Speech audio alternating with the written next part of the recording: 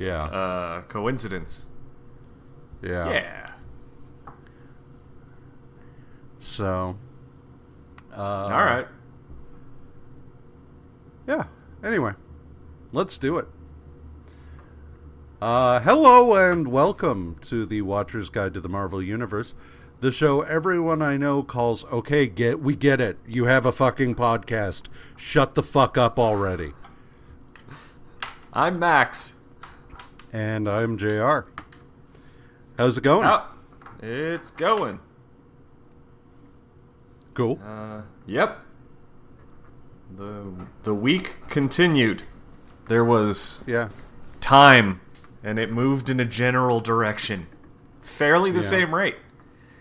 Yeah. I'm not gonna lie, I had some highs and lows.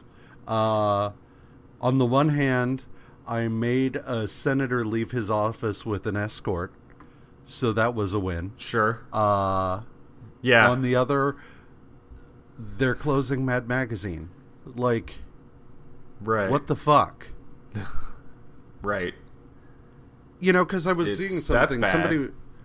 Somebody was saying that they have like consistently like 140,000 issues sold a month.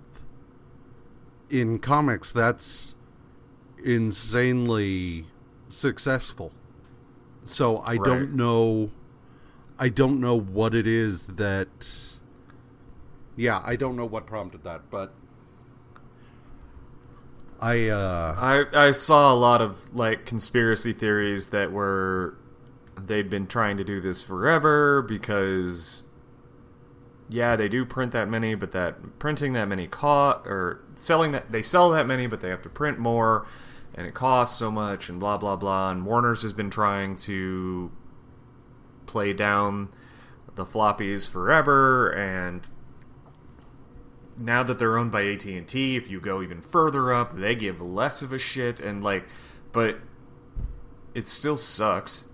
Like, even if you do all this conspiracy theory bullshit, it still sucks. Well, I don't understand, like, the whole, like, moving away from floppies thing. Okay, sure. But, like, that doesn't explain why you wouldn't go digital only. Like, if anything, closing the house entirely is weird. Right. And plus, they're going to reprints, which means they're still going to be putting out... Yeah, that's true. I'm dumb. ...issues, like... So, the whole idea of, well, they have to print so many... Like, they're still printing them. I don't know. There's not a lot about it that makes sense to me. Because, sure, okay... You know, if you can't justify the cost of doing a monthly in print every month, go digital only. That means you literally have to create a single file and then just make it available to everybody. Yeah. And you can still continue having, you know... I mean, don't get me wrong. Mad Magazine is one of those things. It's like Saturday Night Live in that... It's been going for long enough that there were peaks and troughs. Not every issue of Mad Magazine was 100% comedy gold every time. But, like, goddamn. Like, it's been going for 67 goddamn years. So, I don't know. I'm still just really angry about the whole thing. Yeah. And yeah, it was. I saw, because the first whiff I got of it is I follow Evan Dworkin, who did Milk and Cheese, and now does Beasts of Burden. Mm-hmm. And he has done some work for them, and he got an email saying, "Yeah, we're shuttering the book," and it's just like, why? But whatever. I don't know. You know, Gail Simone was talking about how people had been saying that DC was trying to kill Mad, and and she said, they had this guy, Bill Morrison, that was running it, and she's like, I know Bill Morrison. He is not someone you put in charge if you're trying to tank something. So I don't know. I don't understand why it was done, but it was done. That's that. Yeah. I was never a giant Mad reader, but it was nice to know it was there, I loved Mad Magazine as a kid. Like, if you were to look at the things that were incredibly formative of my sense of humor, it would be like Mad Magazine, the films of Bill Murray, yeah, stuff like that. Like, it was one of those things that it was incredibly formative in determining like what I found funny and the kind of stuff that I tried. And you had Spy versus Spy. Yeah. You had Sergio Aragones doing art in there.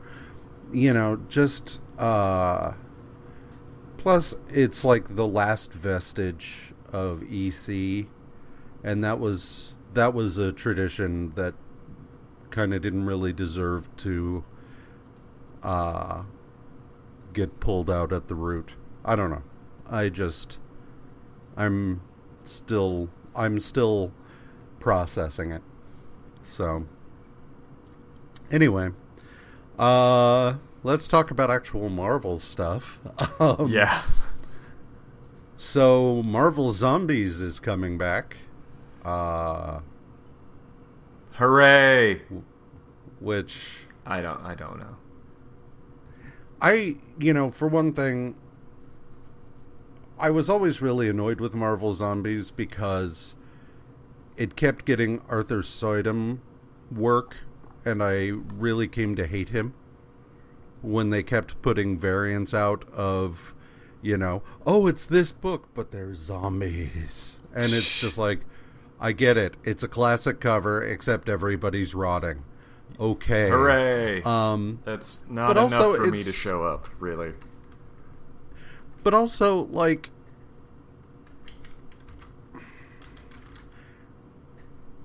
zombies are so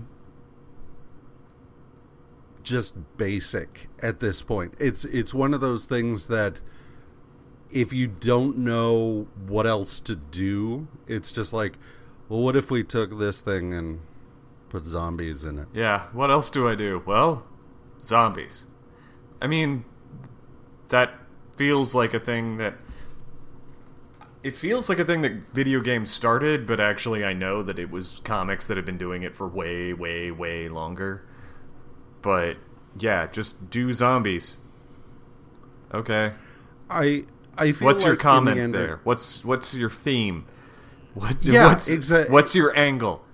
Zombies? Exactly. Okay, cool. Exactly, because, when George Romero was doing zombies, it was, Night of the Living Dead was a commentary.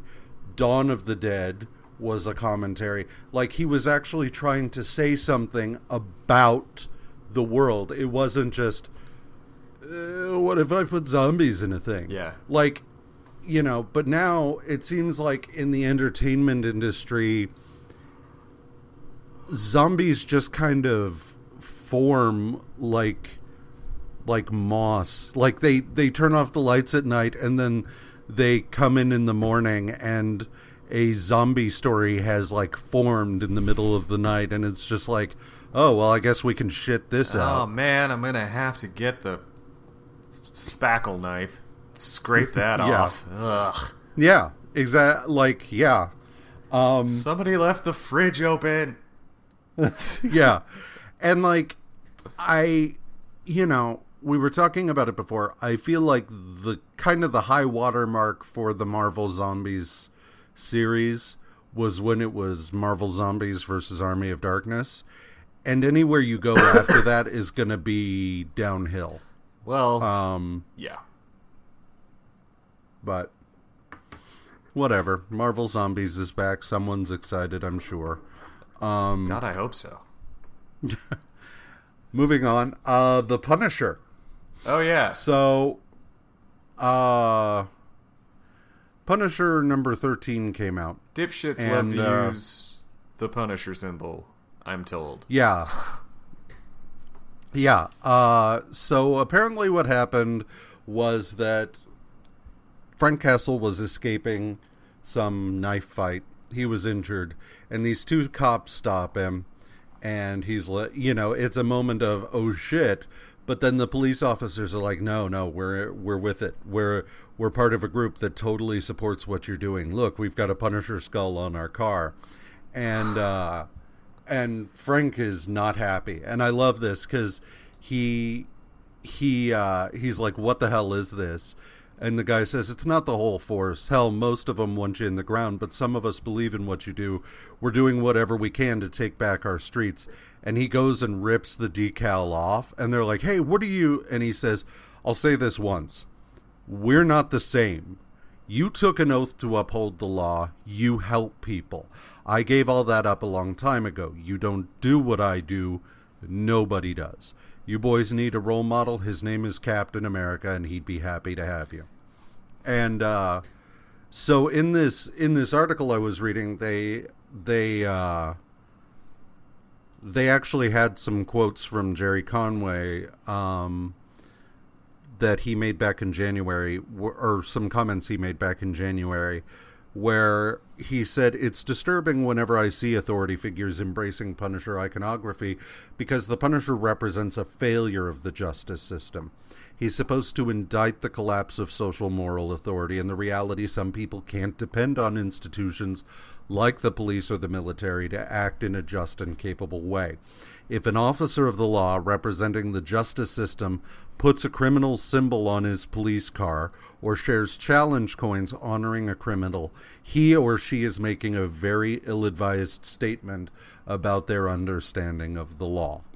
And that's fucking great. He apparently said that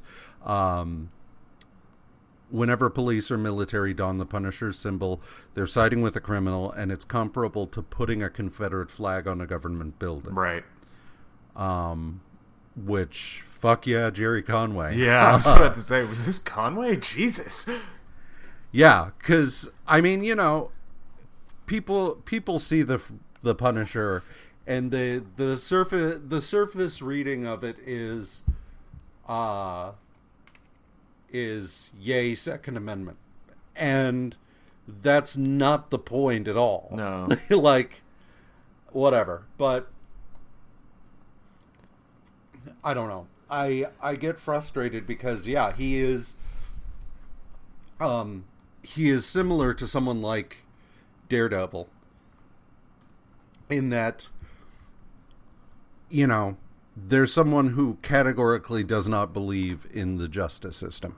Otherwise, they wouldn't do what they did. Right.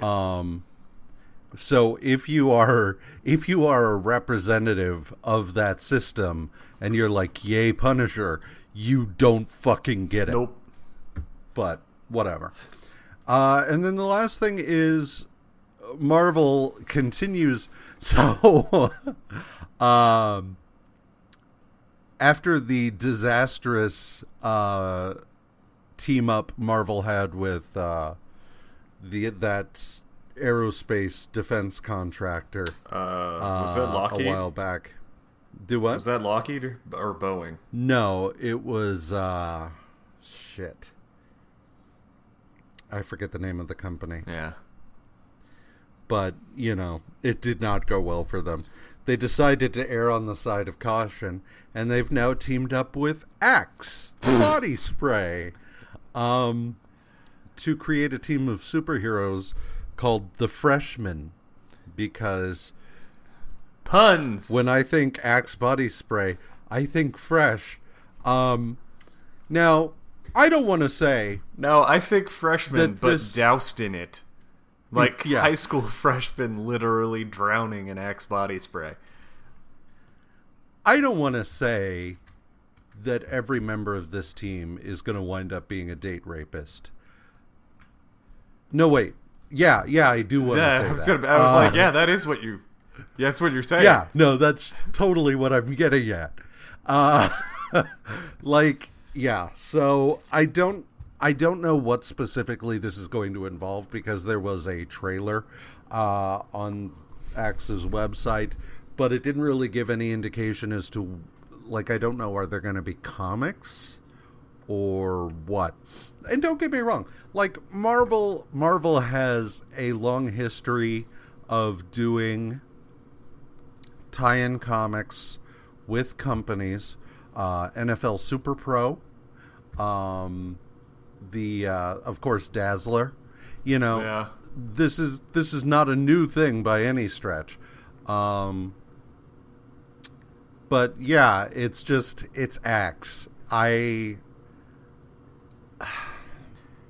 It's just it's weird and not great. But oh well. Yeah. Like, ugh. Anyway, I don't know. I'm really torn on the subject of Axe sometimes, because it's like, it's one of those things that it's almost like you can't win if you're broke and want a cheap cologne, because it's like your options are always like stuff like Drakkar Noir or Axe body spray, and that's synonymous with douchebaggery. So I don't know if there's like a classist connotation to it necessarily, but Axe stinks. Like, it's not that it's cheap, it's that it smells terrible. And I don't know. So it's a combination of the smell and the fact that Axe's marketing and naming is always the douchiest thing humanly possible. You know?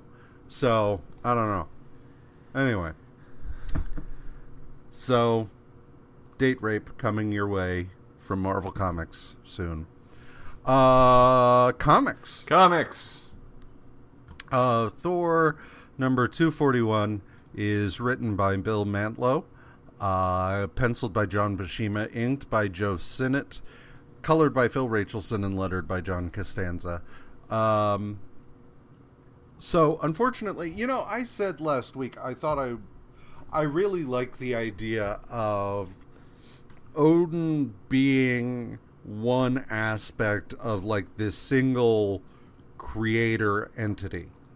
Unfortunately, that's not what we're doing here. This is all total brainwashing by Osiris and Isis and Horus. Well, it seemed to me like it was brainwashing to make him more receptive to the power of Amun-Set. Or Amun-Ra. And it's a bit of both. Like, it is the brainwashing thing, but also he's so like, Odin, because of who he is so powerful that he can also be Amun-Ra. He can focus the power of Amun-Ra, but I mean, the way this is it's very categorically, he is not what they're trying to make him think he is. Well, he never gets there. I feel like that's because Thor's in the way. And not in the way physically, like, as a psychological block, he never gets all the way there. Right. Is the way that I was reading it. That's not how I read it. Okay. I read it as they had just brainwashed him to do what they needed him to do, to act as sort of a lightning rod for the power of Amun-Ra. Yeah. And allow them to escape the pyramid so they could fight Set. But then they go back into the pyramid to fight Set. The feeling I got was that maybe the pyramid is ordinarily a conduit that allows them to access this other space, but that because of all this shit, that was cut off. so they were stuck solely in the pyramid. You know what I mean? Yeah. Like, if take the TARDIS as an example. Like, if something happened that cut off the doors of the TARDIS from the rest of it, and you were left with something the size of a police box. Or just... You know what I'm saying? Or just the control room. Or just the control room. Right. Right. You know, in order to access the rest of it, they have to have Adam Ra's power extant on Earth again, so they hypnotize or into doing what they want and blah, blah, blah. But anyway, ultimately what happens is that Osiris, Isis, and Horus are like, look, we need help. This is the only way we could find to do it.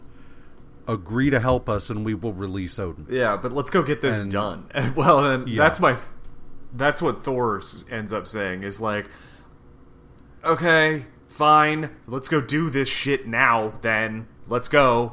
And even Jane's a little like, hey, hun, slow down. And he's like, no, let's go. Because, you know, and his thing is that he's under the impression that if they don't go do this fucking right now, so they can get Odin back to Asgard as soon as possible, then, you know, who knows what the fuck's going to happen to Asgard, because everybody's lethargic right now. And fair. I actually am with Thor on this. And then they try to have a pity party. The Egyptian gods try to be like, look, the earth is beset by death. And also, the sky is having the life force drained from her. And, oh god, the armies of death is coming. Well, and that's the thing I kind of like, is that Thor's like, what's happening in Asgard is bad, but if we don't deal with this, it's going to become a problem for everybody. Yeah. So let's do it, let's get it done, and let's get Odin back where he needs to be. Right. So they do, and Jane is just like, I'm coming with you, and Thor's like, no, honey, and she's like, no, I'm coming. He's like, well, rad, let's do this.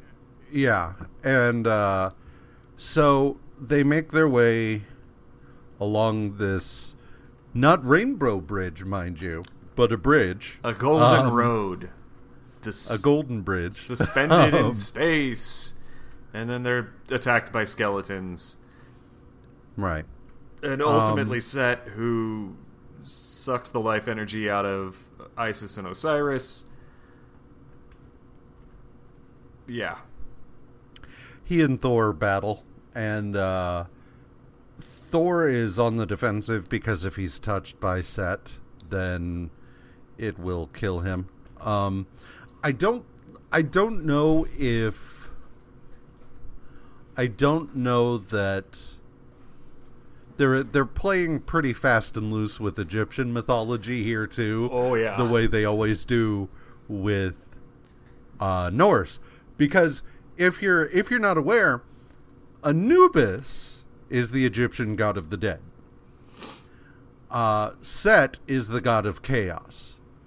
Set is that force that tears shit down, and you know, he's not necessarily the god of death, so I don't really know why it is that he's got this death touch other than fuck it, he's Set, why not? But in the course of things, Jane pleads with Odin to intercede because Thor's about to die, which kind of brings him back to himself somewhat. And he fires, which he blasts Set. Sorry. It's spelled Seth, so I'm just like, in my notes, I'm fucking up. He blasts Set, which causes Set to lose a hand, and then, like, the ship crashes, and all of the dead soldiers are dead now. And he crawls out of the rubble, and he's just like, hey, so, we cool? And they're just like, no, and, like, kick him off the golden road, and they're just like, cool, all right. And then the Egyptians take off walking down the road, and Odin is still out of it. Like, at the end of it, he's like, so I'm told you're my son. All right. I have no reason not to believe you. And Thor's like, hey, can you undo the whammy you did? And Osiris is like, gotta go. Well, and it's kind of weird because that's where they leave it in this issue. But then at the beginning of the next, so Thor number 242 is written by Len Wein and colored by Glynis Wein. They walk out of the pyramid, and now Odin is back. Fly. He's broken not only the spell put on him by Osiris, but also the spell he put on himself. Everything is okay. The military is just like, great, but we still have this rando fucking pyramid here. And Thor's like, oh yeah, and then just like whips it away. And when Odin comes back to himself, he is livid about Jane. Of course. And Thor's like, Father, like, come on. Like, what the fuck is your problem? And Odin says, no, I told you how it was going to be, and you have ignored me. Get out of my sight. And Thor, we're back to Thor not being welcome in Asgard, which I feel like this is a really weird. I don't know if this is a consequence of the way in which we're reading these or not, because over in Avengers, Thor is just like, you know, what am I doing with the Avengers? I have so much bigger shit to do. And then here, it's just like, you have to stay on Earth and deal with humans because you're not welcome in Asgard. And it's just, it seems slightly contradictory. I hadn't put that together until just now. Yeah, he isn't welcome anywhere at the moment. One of his own one of his own doing. Yeah. So Thor is sad, but he and Jane fly back to her place, and they find that the Warriors 3 are there, and Volstagg has eaten her out of house and home. And she's like, okay, well, I'll make some lemonade. And she's like passing it out, and Fandral, guest of the year, is just like, yeah, but do you have anything that's not for babies? And she's like, I have some Pepsi. And he's like, no, I was thinking something like, but then a giant hand comes through the wall. And grabs Jane. Jane goes outside with the giant hand. And everybody follows after to find the servitor, which is this giant motherfucker who I was like, right. Have I seen this guy before? No, I guess not. Yeah. Yeah, because I was trying to think, because, I mean, at the end we find out it's Zarko, the Tomorrow Man, and is everything. Controlling the servitor. Right. But he's big and he's gold and he's Kirby-esque. Right. Is definitely the way I would put him. And they proceed to fight. Everybody fights. Yeah. It's not that great a fight either. It's fine. Like, I don't know. It's one of those fights that it's a giant thing versus smaller things.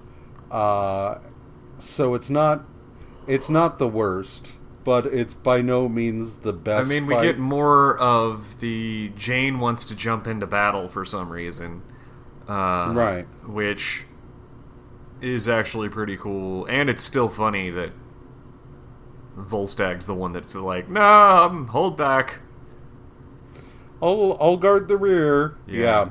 Oh god, the fat jokes in this are this whole run.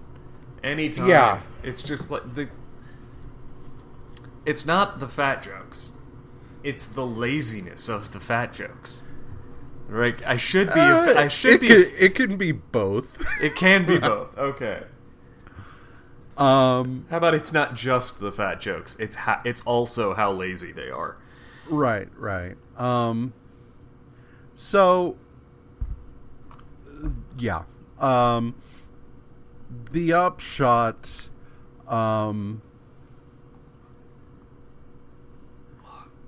of all of this is they defeat the servitor, and they're about to, destroy it, when Zarko the Tomorrow Man shows up, and he's like, you need to come with me, or everything is going to be destroyed.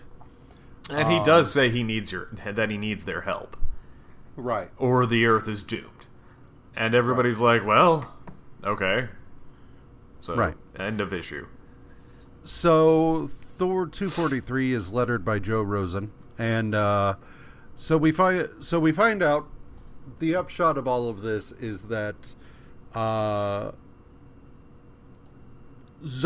has taken over the 50th century, but there is this menace called the Time Twisters, who move in a corkscrew pattern backward through time and pop in to Earth's timeline every 30 centuries, which causes the world to be destroyed at that point. It's destroyed when they leave it. Right. They wipe out life on Earth when they pass. Which this is actually kind of fun. Like as an enemy type goes or whatever, like I kind of like this. Yeah, no, it's an interesting thing. So they are making their way toward the 50th century, and along the way they have a run-in with like various time displaced enemies, dinosaurs, soldiers from, World War II, yada yada yada, just all kinds of shit. And they fend them off. Like Thor uses Mjolnir to send a Tyrannosaurus Rex hurtling into the void.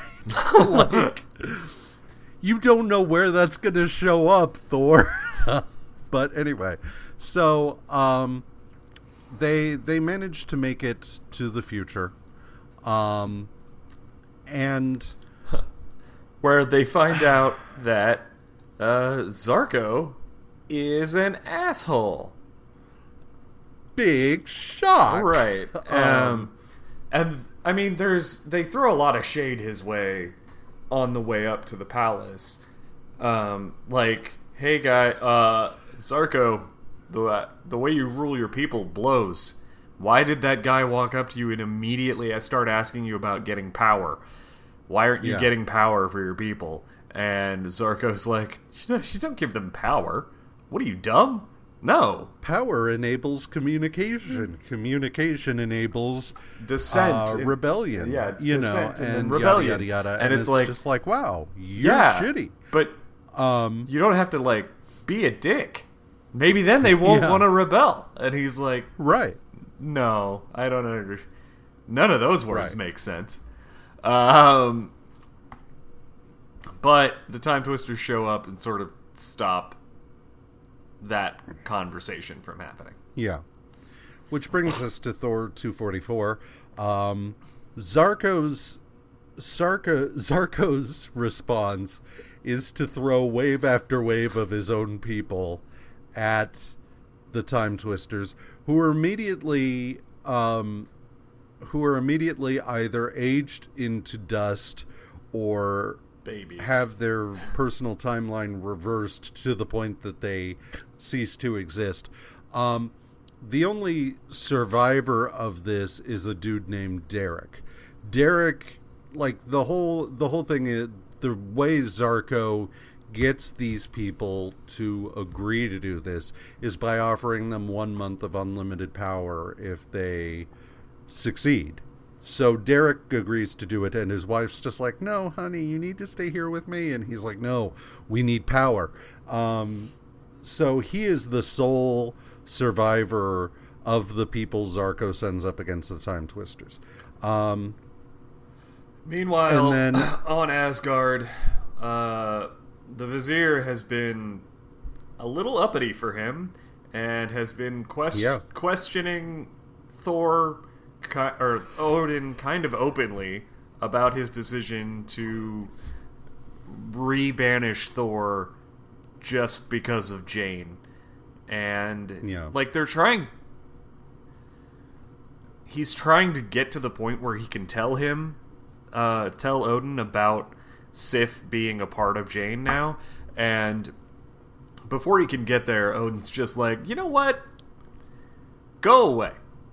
And he sends him to the tower or someplace so that he can do... The Tower of Solitude. Yeah, the Tower of Solitude, so he can continue his research, or whatever he does. And, Vizier goes, because he is still loyal. He just was asking some questions. And Balder gets tasked to be Odin's new Vizier, which he doesn't really want to do. He's not tapped to be his new Vizier. Oh, yeah. He's tapped to go and get Igron, who had been an advisor to Loki. Do I remember and Igron? Bring him. He appeared once or twice before, I think. So. Okay. But he's been in the dungeon. And so Balder is sent to retrieve him.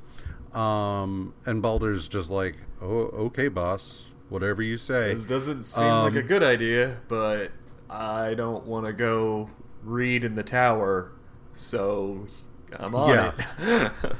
So, back in the 50th century, Thor is livid about all the people who just died, and he is ready to go in hammers blazing. But Jane's like, wait, try talking to them. And Thor's like, fine.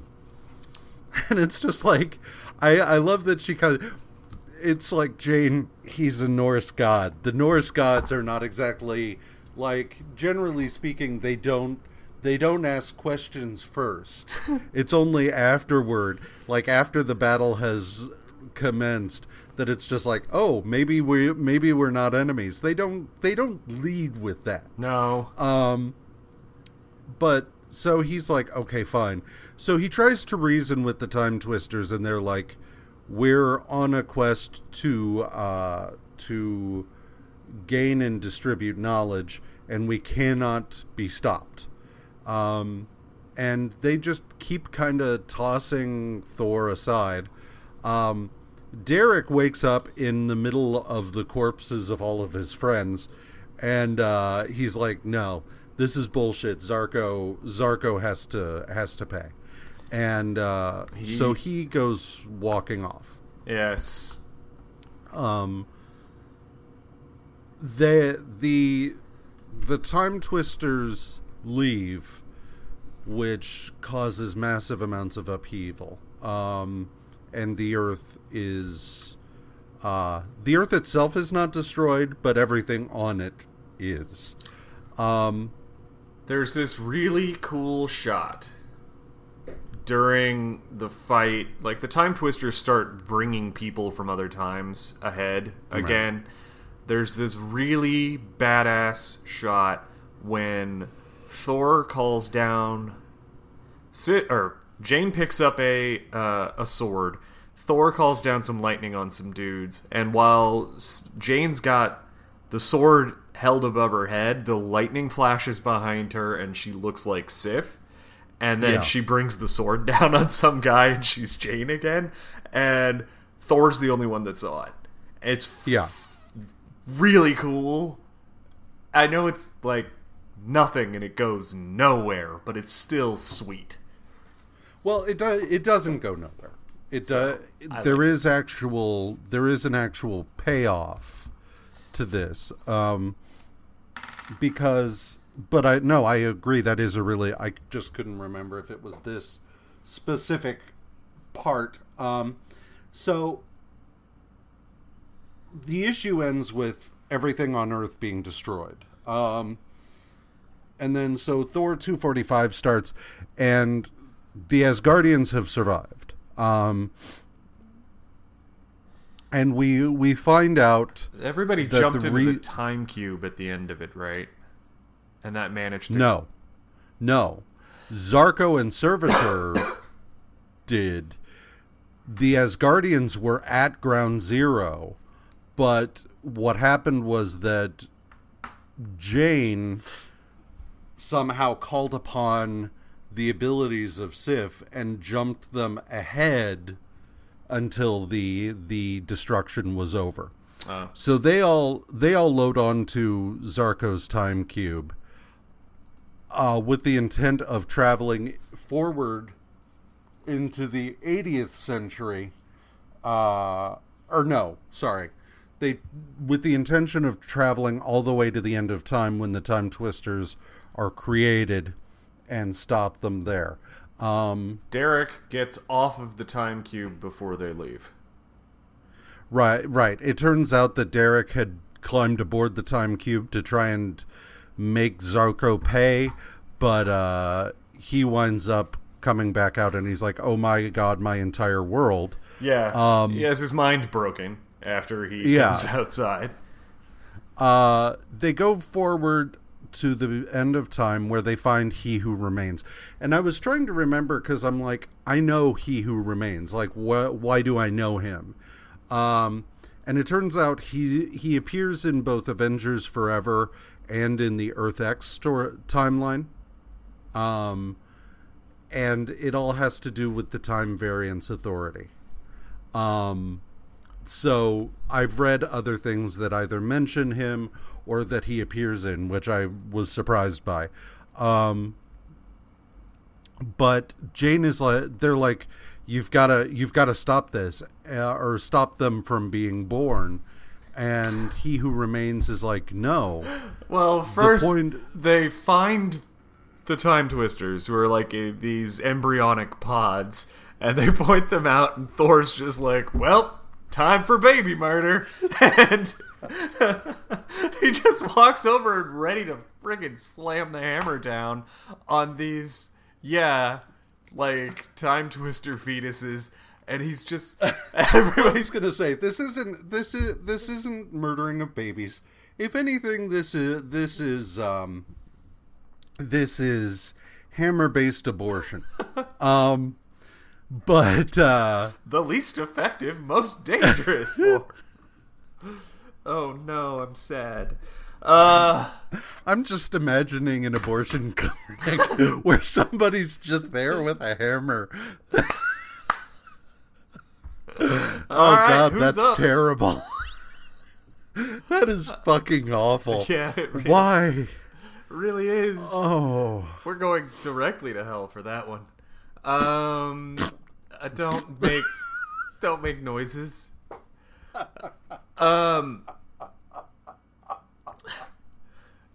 So He Who Remains stops the hammer.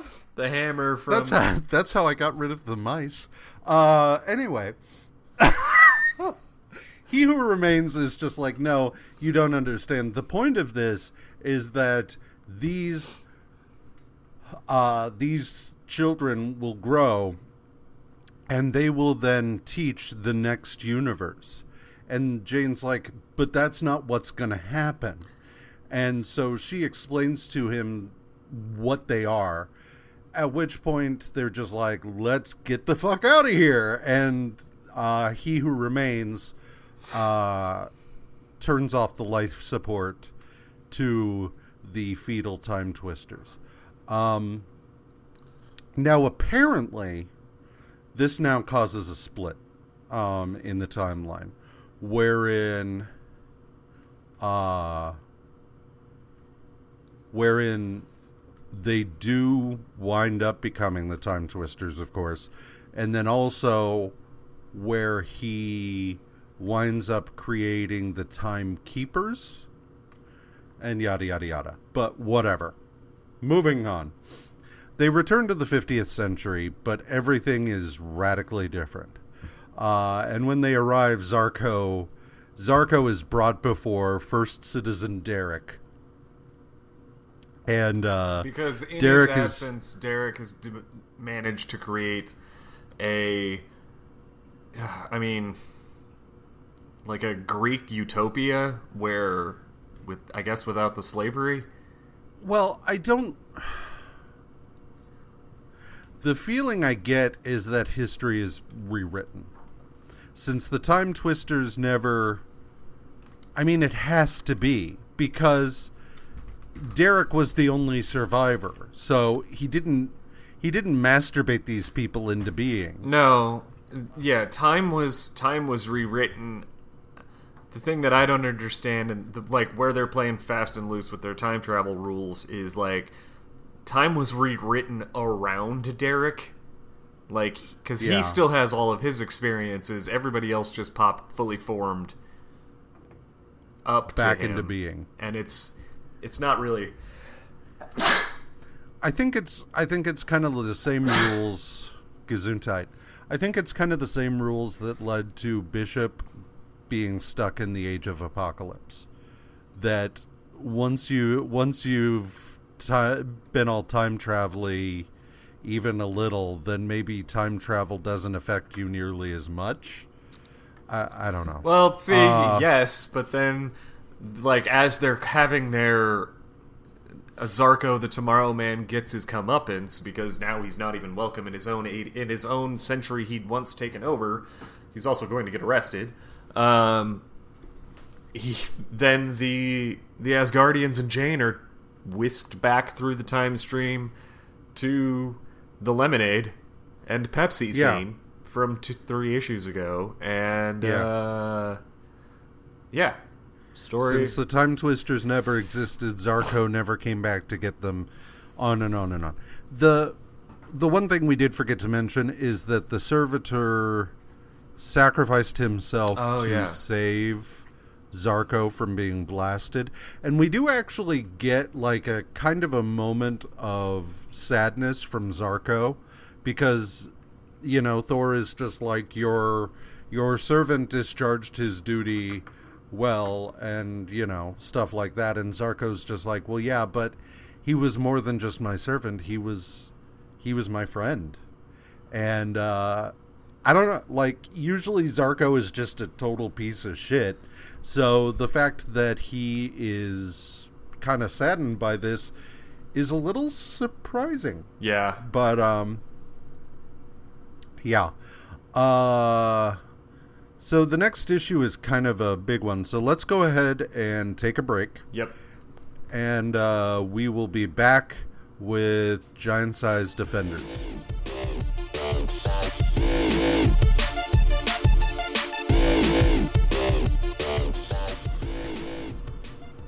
Yeah, I don't know. It just hurts sometimes. Yeah. It is what it is. So, anyway, rousing start. Yeah. Back in it. Woo! We're back. We got energy. We're good to go. Yeah. We're going to do this. Giant-Sized Defenders, number 5. Woohoo. So yeah, Giant-Sized Defenders has all the creators. Because it's written by Steve Gerber, Jerry Conway, Roger Slifer, Len Wein, Chris Claremont, and Scott Edelman. Penciled by Don Hack. Inked by Mike Esposito, Jim Mooney, and Dave Hunt. Colored by George Roussos and lettered by Dave Hunt and Artie Simek. So it literally took a village to make this happen. But, so we have Doctor Strange, Valkyrie, and Hulk. And they are flying out to check out this weird distortion. and they find this creature called Elar, that is ranting about humans being a stain and all this shit. In the course of which they meet the Guardians of the Galaxy. They meet 3 of the Guardians of the Galaxy: Vance Astro, Charlie 27, and Yondu. God. Martin X is back with their ship, which crashed. And as they are doing all of this, this kid sees the ship crash, goes to tries to tell his parents, and they're just like, "You're full of shit." Yeah, I understand that this was the 70s and like dads that got raised in the 50s or something, but at the same time, like, they're real like quick to jump to, "You're lying, go to your room. You're always lying. I hate your I hate your imagination." It's one of those things, like, don't get me wrong, I get tired of my daughter just making up bullshit, but, like, I don't say, "You're full of it. I hate you. Stop being imaginative." I'm like, wow, really? That's cool. Like, even if I don't believe her, I still, like, humor her. I'm not just like, well, I mean, God, as long you are as the it's worst not, like, kid. dangerous or something, like, Right. if it's, "Daddy, I want to tell you a story about a dog that I made up," and it's like, "Okay, go ahead." Yeah. And then there's Even and then if there's even and then it's even just, if "I I'm met a not dog." feeling it. Sorry, what? And then it's just, "I met a dog and he was fluffy." The end. Yeah. Whereas, like, Moira recently, she had a bruise on her arm, and she said that it's because this little shitbag at school, Bentley, bit her. And I'm like, "He did what now?" And she's like, "He bit me." And I'm like, "Did you tell your teacher?" And she's like, "Yeah, she put him on timeout." So I text the teacher, and I'm like, "So Bentley bit Moira?" And then only after that did Moira then say, "Well, I was joking." Like, sometime later, she said, "I was joking." And so I'm like, "Moira, I text your teacher." And she's like, "What?" And I'm like, "Yeah, because I take shit like that seriously. Like, I'm not going to let some kid continue to bite you."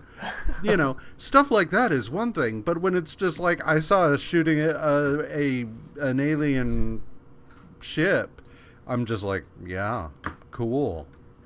Did you say hi?" And, No. whatever. But yeah, so this kid goes out to investigate, and he makes his way into the ship because apparently there are no defenses for that. And Martin X is standing there and he's like, "Hi." Yeah. Yeah. And over the course of this, he's like, "I want to be an astronaut. And actually, my name sounds like astronaut.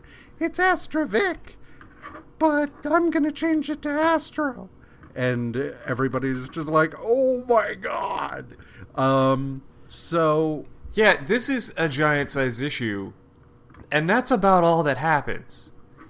Well, they fight Elar. Well, I mean, okay, so they fight this Elar guy in a bunch of places and find out that he was they indoctrinated by a Badoon helmet. Yeah. And it's also mutated by its radiation, so this giant eel thing thinks it's a Badoon. And that's why it's going on the rampage, and the Guardians are here in this time space because they were looking for the helmet because they thought it would provide more information about how to fight the Badoon in the 31st century. And everybody kind of leaves disappointed. Well, yeah. But then in the end, the Defenders agree to go to the 31st century and help them. So yeah. So then, I stepped all over that. I'm sorry. no, you're fine. I mean, that was basically the gist of it. So, the next, this is the last issue of Giant Size Defenders. So then we go to Defenders number 26, which is written by Steve Gerber, penciled by Sal Buscema, inked by Vince Colletta, colored by Irene Vartanoff, and lettered by Karen Mantlo and Gaspar Saladino. What I will say is I think I've figured out, because in a lot of these cases, they simply say stuff was lettered by so-and-so, and then I'll find out later that Gaspar Saladino did the first page and was uncredited. And I think Gaspar Saladino may have been the guy they called in to do the title page. Like, all of the titles and stuff. That makes sense. Because up until now, I've just been like, it seems really weird that, like, the wiki would put his name first, even though he did one page. But, okay, that's the way that I make this make sense. So we start Defenders number 26, and Jack Norris is trying to be like, Barbara, you don't remember me? And Valkyrie's like, dude, seriously? I'm not Barbara. Yeah. I'm in her body, but I'm not Barbara. And you need to stop calling me Barbara. That is not my name. Right. I need you to get that through your head. And then Jack is like, not taking not Barbara for an answer, and plants one on her, and she's like, and he's like, no, you didn't feel anything at all? And I'm like, you're real lucky you're not dead right now. Yeah. And she as much tells him that, which, yeah, because don't, as a lesson, don't do this. Don't just kiss women that you don't, especially when they're telling you that they're not who you think they are. Right. And also, if you do that to Valkyrie and don't die, you've had a good day. Yeah. But there's all sorts of disasters that are being caused by all of this time travel butt fuckery. And so the Defenders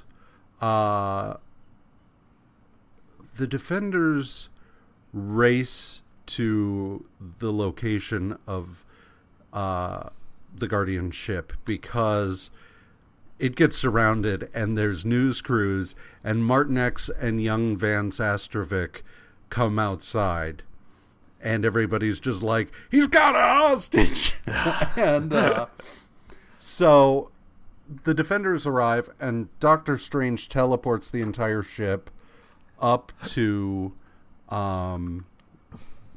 first up to the Defenders' upstate compound, where they start fixing the ship. And while this is going on, Major Astro takes young Vance Astrovic to the side and starts explaining to him. He couches all of this in the context of this happening on a different planet. Right. But, like, young Astrovic has to be a goddamn moron not to know that this is, like, future Earth that we're talking about. But this is the first time we get a mention of Killraven being in the same timeline as the Guardians. Yeah, I thought that was cool. Yeah. And it was kind of... So I was looking at it, and apparently it was kind of treated like this may be an alternate timeline Killraven, but apparently the official handbook of the Marvel Universe categorically said both exist on the same timeline. So, in the course of this... Now, I was vaguely aware of this meeting taking place because they made mention of it in Earth X. They made mention of the fact that Vance Astrovic, who winds up becoming Justice of the New Warriors and Avengers, wasn't going to have telepathic powers until Major Astro shared a portion of his powers with him, and stuff like that. And it's a whole weird thing. But I was aware that they met at one point. So in the course of things, they finish repairing the ship enough that it will operate. At which point, Doctor Strange teleports it into space, and he erases Van Sastrovic's memories of the conversation and everything that had happened. So that's that. And then Doctor Strange uses time travel to take the entire ship into the 31st century. Which brings us to Defenders number 27, which is colored by Al Wenzel and lettered by Joe Rosen. So the thing that I will say is I am digging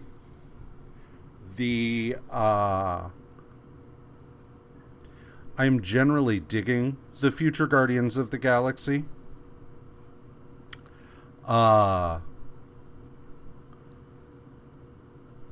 The only thing I don't like is Yondu being the whole noble savage thing. I wish they would quit saying that. Yeah. Like, I know that they're using it as, like, this shortcut, but he isn't even that. He's just kind of a quiet guy. Like, that's his whole thing. Quiet, lots of, like, talk of honor when he does talk and things like that, but I wish they would just stop saying those words. And because the character doesn't even really fit with the stereotypical connotations of those words. Yeah. And it's not... It's one of those things that it's generally now viewed as being pretty racist. And, you know, I'm not going to get into why. There are people who are far better at explaining such things than I am. It's the kind of thing...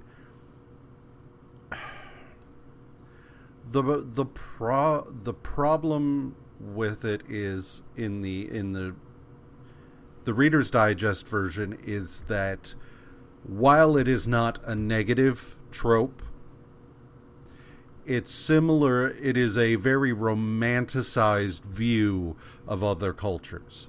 It is something that it's kind of like all black people are good at basketball, in that just because it's not a negative thing doesn't mean it's not racist. You know? Yeah, I mean, think of it as like it's same as the Asians are good at math. Like, right. That's not cool. Don't say that.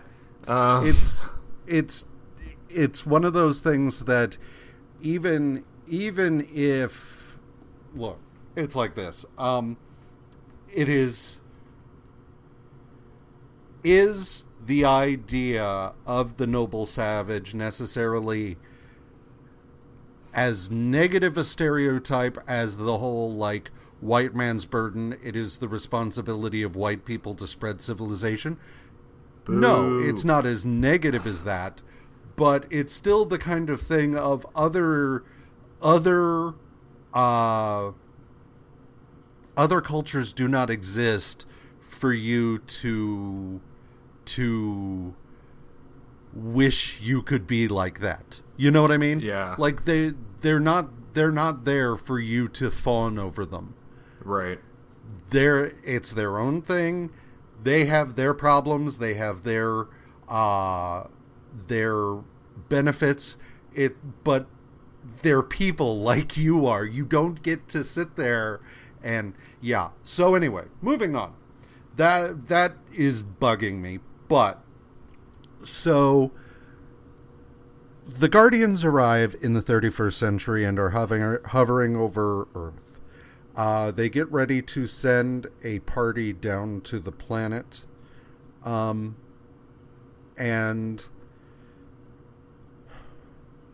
I am kind of curious at times because Marvel has had the license for Star Trek at different times over the years.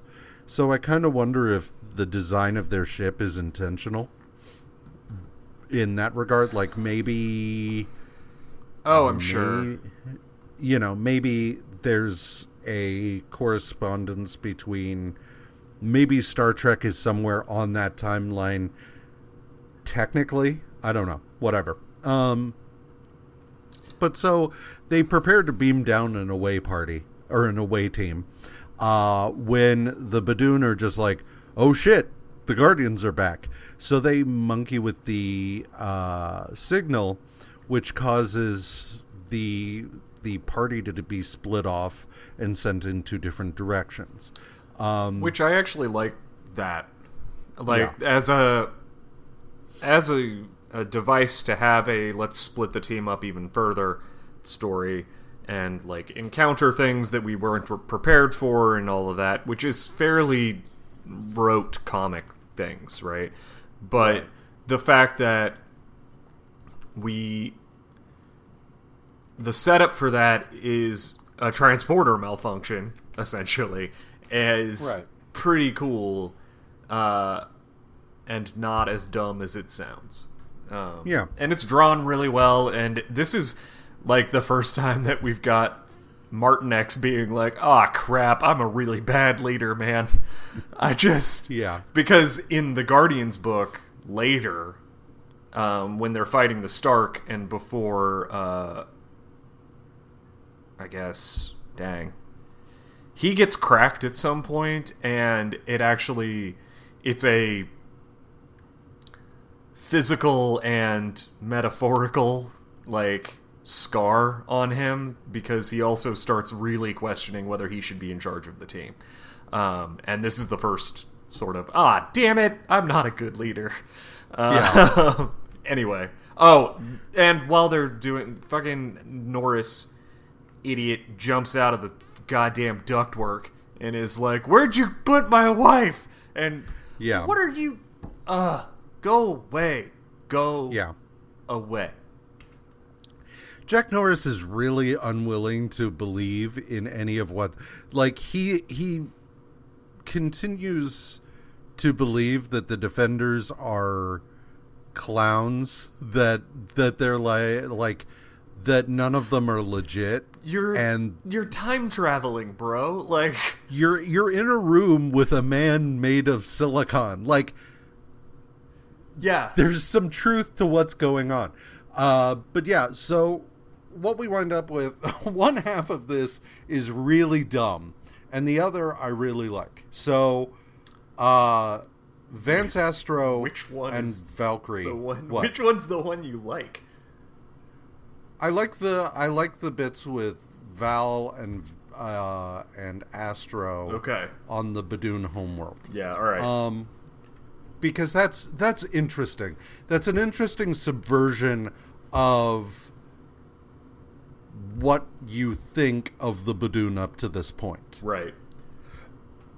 The other is just bullshit, stupid planet where dumb things happen for no reason. The other planet reminds me of Rick and Morty, where it's like the Purge planet, and everybody's just like, why would you agree to that? It's the same thing here, right? Where it's just like, for story reasons, I understand, but like, why would anyone live in a society like this? But so Val and Major Astro wind up in this swamp where they are attacked by weird green monsters, and Vance comments on how they kind of look Badoonish. And then Valkyrie strikes one and immediately goes down. Like, it's not that she got hit. She hit one of them things that they're fighting. It's just she immediately is like, gah, I'm gonna barf. Yeah. Oh no. what is that? Vance manages to get himself sort of free from his being beset upon, and then blast the others off of Val, picks her up, and then we've got a glowing man in the distance who's like, if she needs help, bring her to me. Yeah. And it's like, I hate Starhawk. Anyway. It's one of those things. I had started trying to read Guardians of the Galaxy at one point because I was like curious, and I got to this point and I'm like, I have no idea what's going on. And Starhawk is one of those, so like the stuff that happens with Starhawk in this, I genuinely do not understand what the fuck is going on with him. Well, I've read all of it. I've read all of it because I was like, well, okay, so I haven't read all of it. I've read the entirety of their series from the late 70s or early 80s, one of the two. I've read the whole Guardians of the Galaxy run that was available on Unlimited, and so I do know what Starhawk's deal is mostly, and it's still stupid. Okay, it's not great. All right. Anyway, so Martin X. That's that. Yeah. Hulk and Yondu wind up on this weird planet where people are like not making any goddamn sense, and they're all drunk, but like, even though there is ostensibly a festival going on, this is not a happy drunk situation.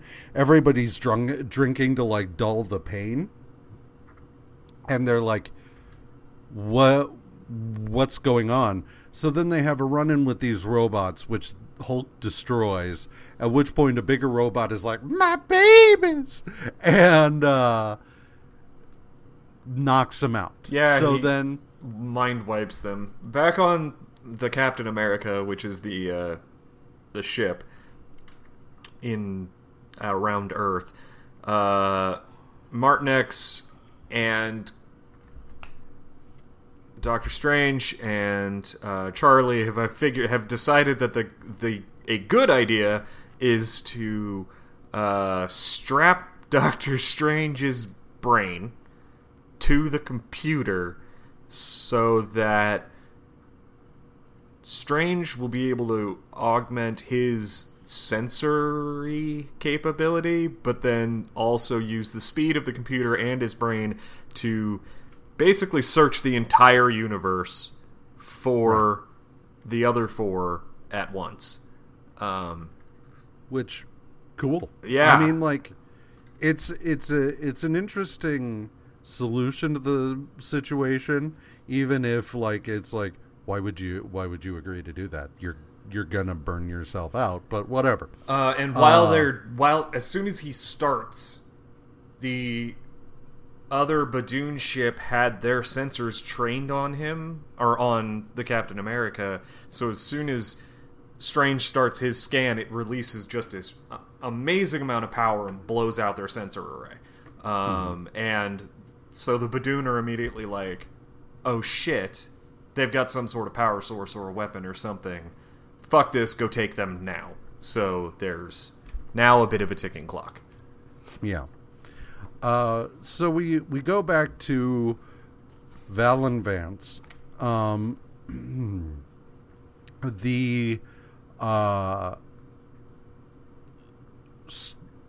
The figure reveals itself to be Starhawk, who heals Valkyrie. We switch back to Hulk and Yondu, who are brought before the leader of the planet, Guzat, and he's just like, put him in the gladiator arena. And then the Badoon attack the Captain America. So, Defenders number 28 is inked by Frank Giacoia and John Tartak. Doctor Strange is rigged into the machine. Martin X and the rest are like, oh shit, if they interfere, then Doctor Strange will be killed.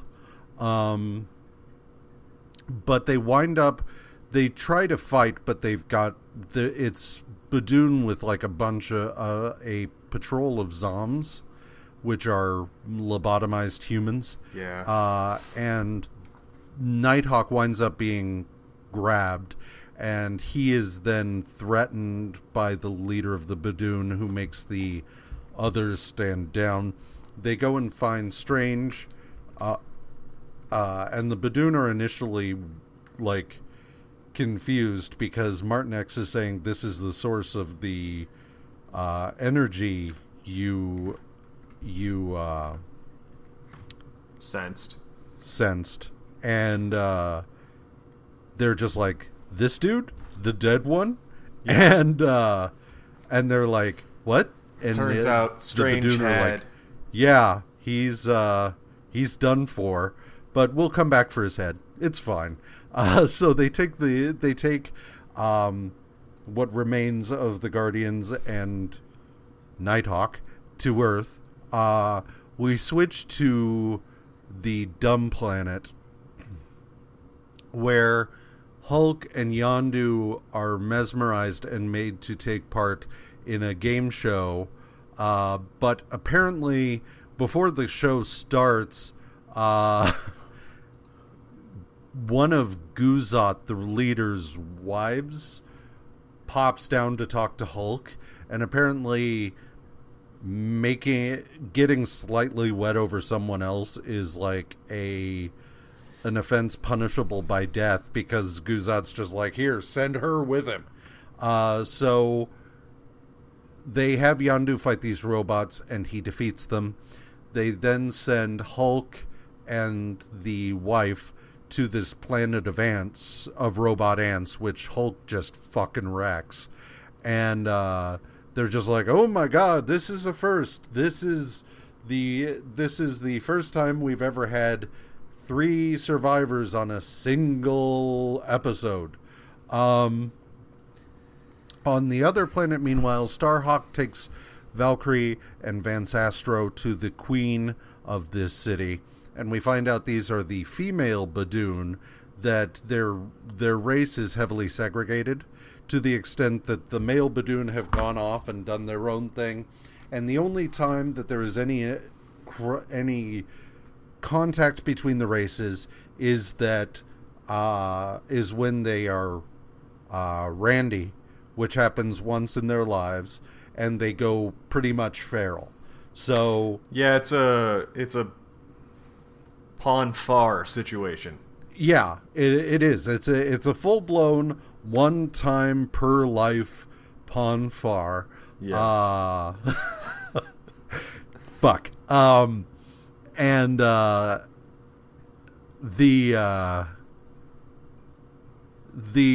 upshot of all of this is they explain to the queen of the Sisterhood of the Badoon that the Brotherhood of the Badoon is out there starting shit.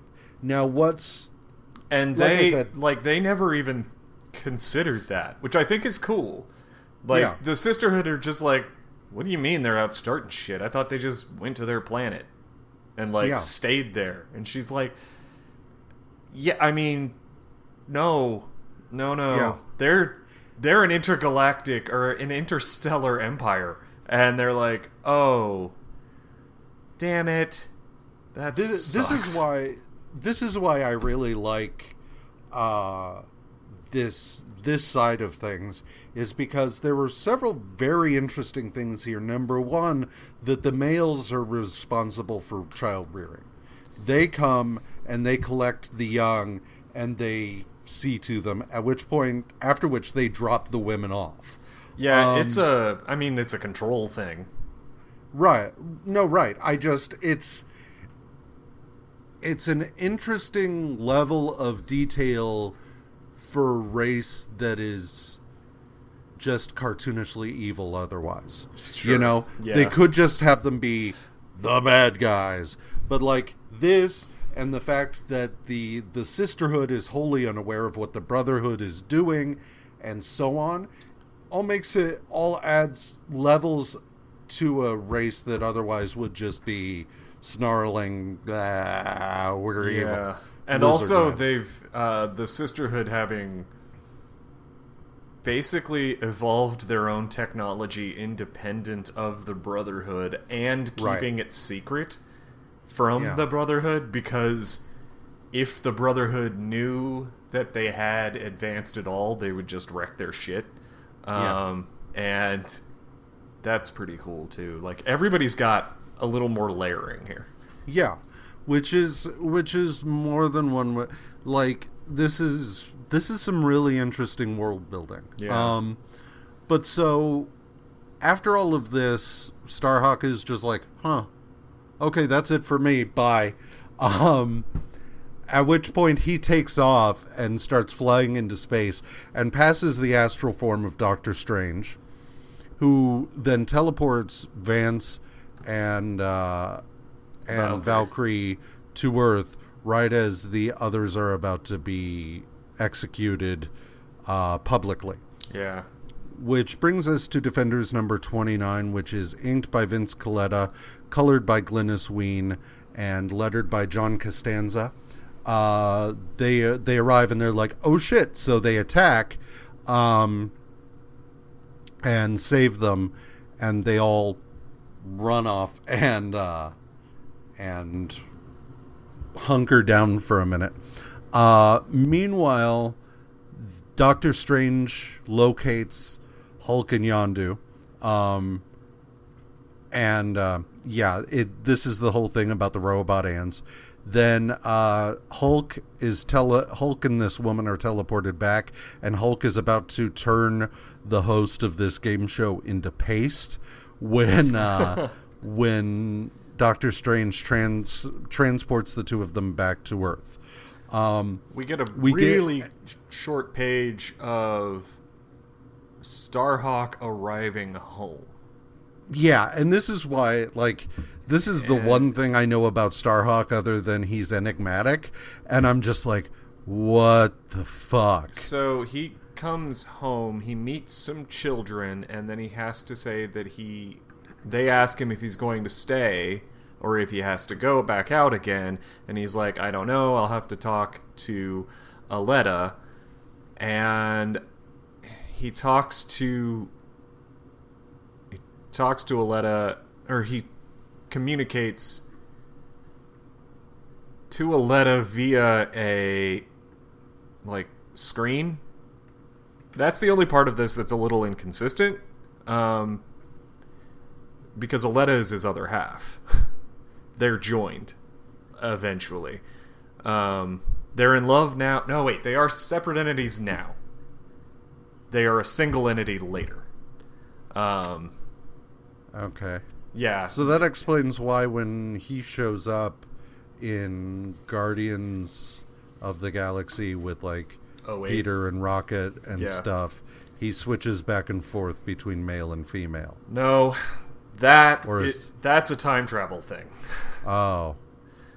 Because he's pulling every time Starhawk comes forward in time in that story, he comes in as a slightly different version of himself because he's pulling himself from different versions of time. Yeah. That's the only part of that Abnett and Lanning run that I'm not a fan of, is the Starhawk nonsense. Anyway, but sorry, there's a bug. That's why I'm okay. There is a they start with this huge battle against the Badoon. Doctor Strange comes back and brings he comes back to his body aboard the Captain America, while Jack Norris is just being like, I didn't buy any of this, but I get it. I'm on board. You guys, like, I'm sold. Now that I've seen actual evil aliens, it's like, but you've been doing goddamn magic. And the Hulk? Like, it's the Hulk. Okay, whatever, dude. Yeah. This is what it took? Jack is frustrating. He gets there eventually, but it takes so goddamn long.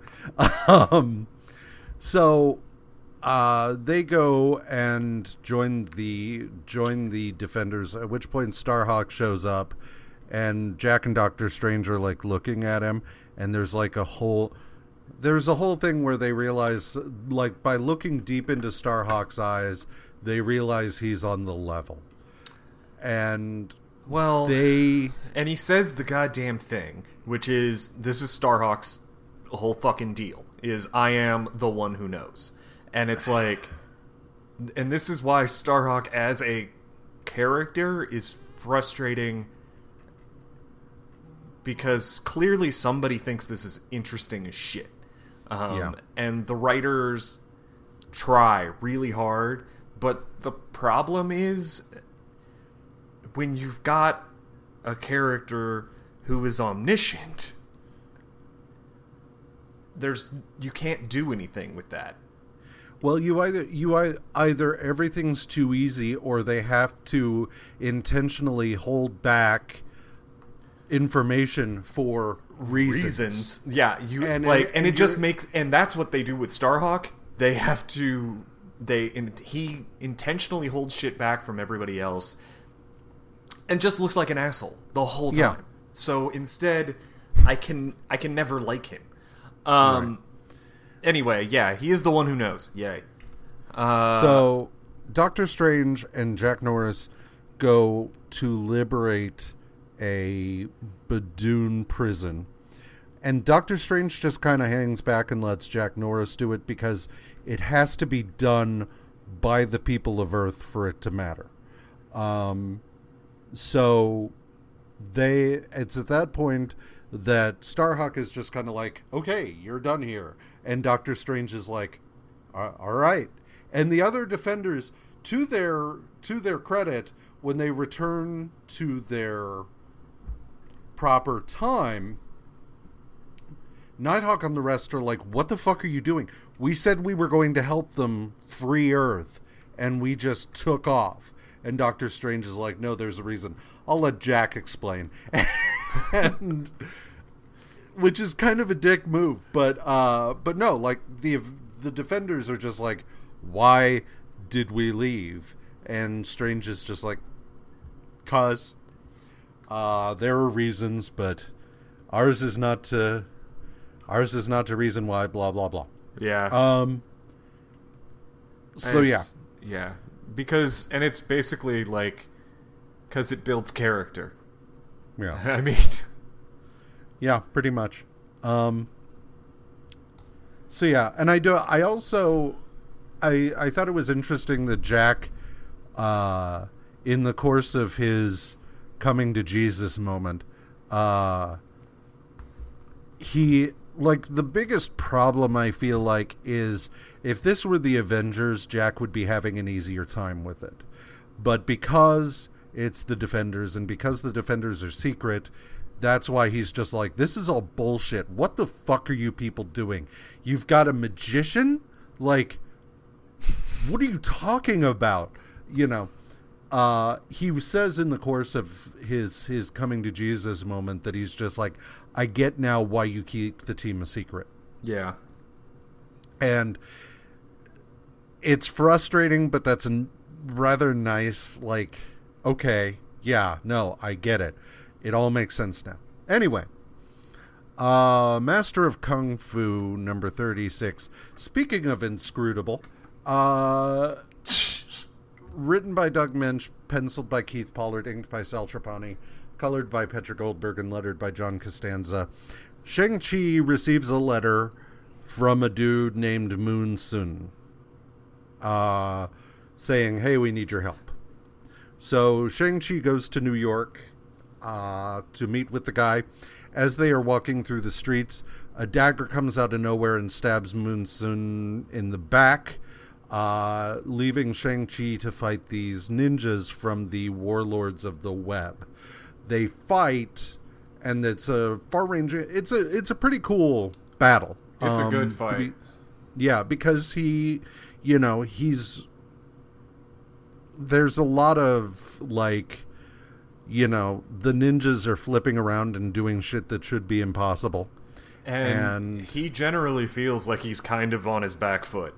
Like, this is...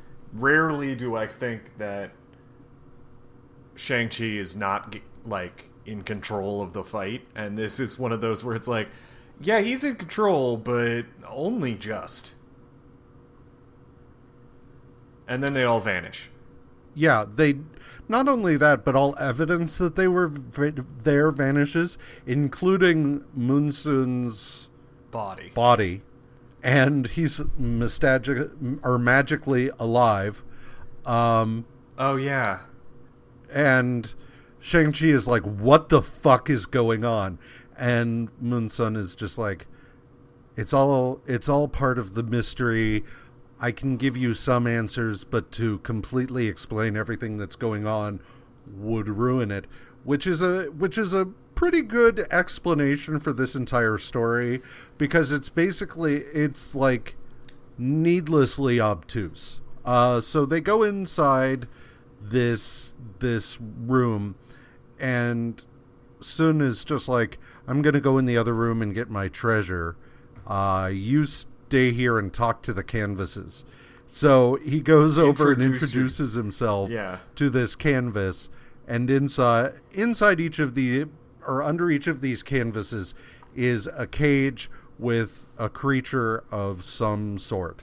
An angel hawk, a centaur unicorn dude called the Unitar. The first one's a satyr, a wolf man, and then there's a werewolf, a two-headed snake, and a mermaid that's topless for no other reason than promise of titties.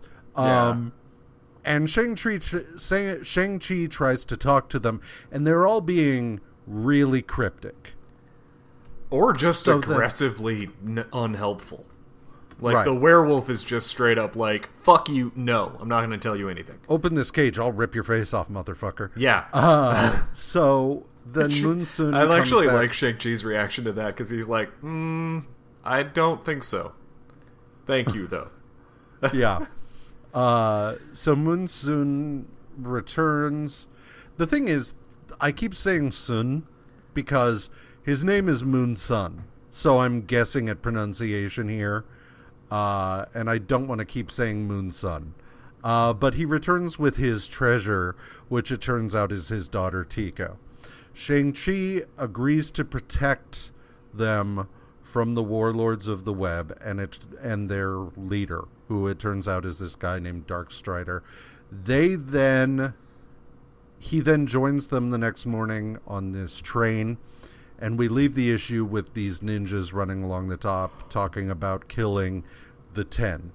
Which is all of everybody in the train that we care about, including the circus of weirdos. Yeah. So Master of Kung Fu number 37 is colored by Janice Cohen. We have a fight on the train. Again, not a bad fight necessarily. But Shang-Chi defeats these ninjas on top of the train. They then run along and jump off the front of the engine. And he looks over expecting there to be blood, viscera, even just a bump as the train runs over them. And there's nothing. So he comes back in and tries to find answers to why Darkstrider is trying to kill them all. And each of them gives him a different version of what happened. In one version, it was this Mandarin, and he loved them so much he invited them to stay forever. They said no thank you, so he swore vengeance. In another, the Mandarin was unhappy with their performance and tried to get them to shut the fuck up and go away, and so he swore vengeance. In one, it was a peasant man whose wife died of fright upon seeing the members of the circus, and he swore vengeance, and so on and so on. The last version is the mermaid tells him that a woman saw them as they were traveling and felt bad about their being in cages, so she hired the Darkstrider to free them from their life of pain. So they arrive in the middle of the desert, and start putting up this tent. Shang-Chi is a little like, you're putting on a circus out here? Nobody's here. And Moonsoon is just like, the people who want to find us will find us. Rhinor, the Unitar, asks Tico Soon if she'd like to go for a ride. And this is the one thing about this that I really kind of like, is that she reacts very angrily and says, how dare you suggest that I should interact with one such as you.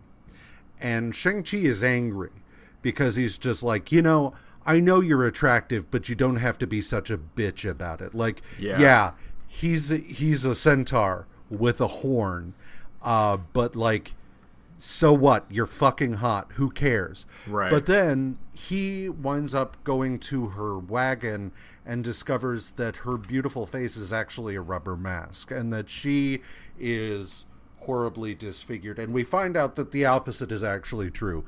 That the reason she reacted so angrily is that she views herself as the one who's a freak, and that her anger was over the idea that someone as beautiful as Rhinor should debase himself by being with her. Right. Which I think is one of the few times in this that I'm like, oh. But so Shang-Chi goes into the big top, and there's just like a single spectator in the bleachers. The Wolfman asks him where Moonsoon is, so he goes looking for him. He walks out of the tent and is immediately just like, oh yeah, we're in the middle of the fucking desert. Where could he go? So he walks back in, and everybody's gone, including the dude in the stands. But looks up, and the various members of the circus, the circus's menagerie, are entangled in the web of Darkstrider, who is this ninja master with 6 arms. And so Shang-Chi fights Darkstrider, and the battle goes back and forth a bit. He gets knocked around, but then like gets back up and knocks Darkstrider around.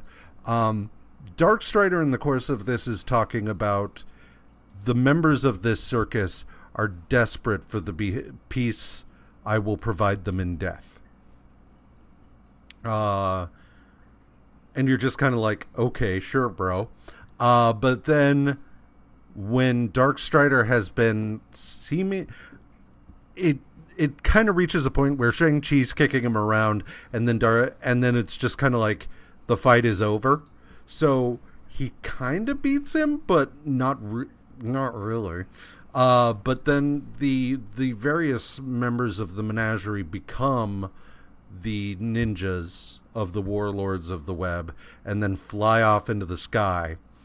Darkstrider is just kind of like, yeah, maybe you don't know what the fuck you're doing. Everybody comes to see me eventually. And then he flies off into the sky, and all evidence that they were there disappears with the exception of a scrap of cloth from Moonsoon's robes, which makes Shang-Chi wonder if Darkstrider was Moonsoon, and whatever. But the one thing I will say is this ends with a quote with him pondering, and I really kind of like what he says, which is that excuse me, that we are all freaks in the eyes of others. Let me find this real quick. I want to make sure I've got the quote right. Fuck. This is taking so long. I'm sorry. Wait, I'm looking right at it. Which part where do you want to start? Like, we are all freaks under other eyes, and life is our cage. The watching world is beautiful. The watching world is blind. Yeah. Which I think sums up what happened well, even though, as I said, what happens is deliberately, needlessly obtuse. Because, yeah, it's like, the more I think about it, the more I'm like, okay, I kind of see. But, like, initially after I read it, I'm like, wow, I'm really dumb because this makes no goddamn sense. Right. And I'm still looking at it and I'm like, why did Shang-Chi need to learn this lesson? And who thought he needed to? Why did this happen? Like, okay, it happened, it has a message, and it's good that Shang-Chi learned from it, but also, why did this happen? I don't think it had to happen to Shang-Chi. Like, I don't think it's something Shang-Chi necessarily needed to learn, because I don't think Shang-Chi was, like, suffering having not learned this previously. Right. I think Shang-Chi is just the avenue by which we teach this lesson. You know? Okay. This is purely, you know, it's kind of like those stories where it's like this dumbass goes on this adventure and whether or not they learn anything is wholly irrelevant. The important thing is that you learn it, you know? Sure, but then, like, man, this book is all over the place. It is. Lately, especially in the last 6 issues, because, like, we were doing kung fu movie stuff, right? And then we had the end of the Fu Manchu kind of arc, I guess. And the end of that and the thing with his sister were essentially the same. And then we decided to do James Bond for 4 issues. And then we decided, or 5, and then we're doing parables now, and it's like, what?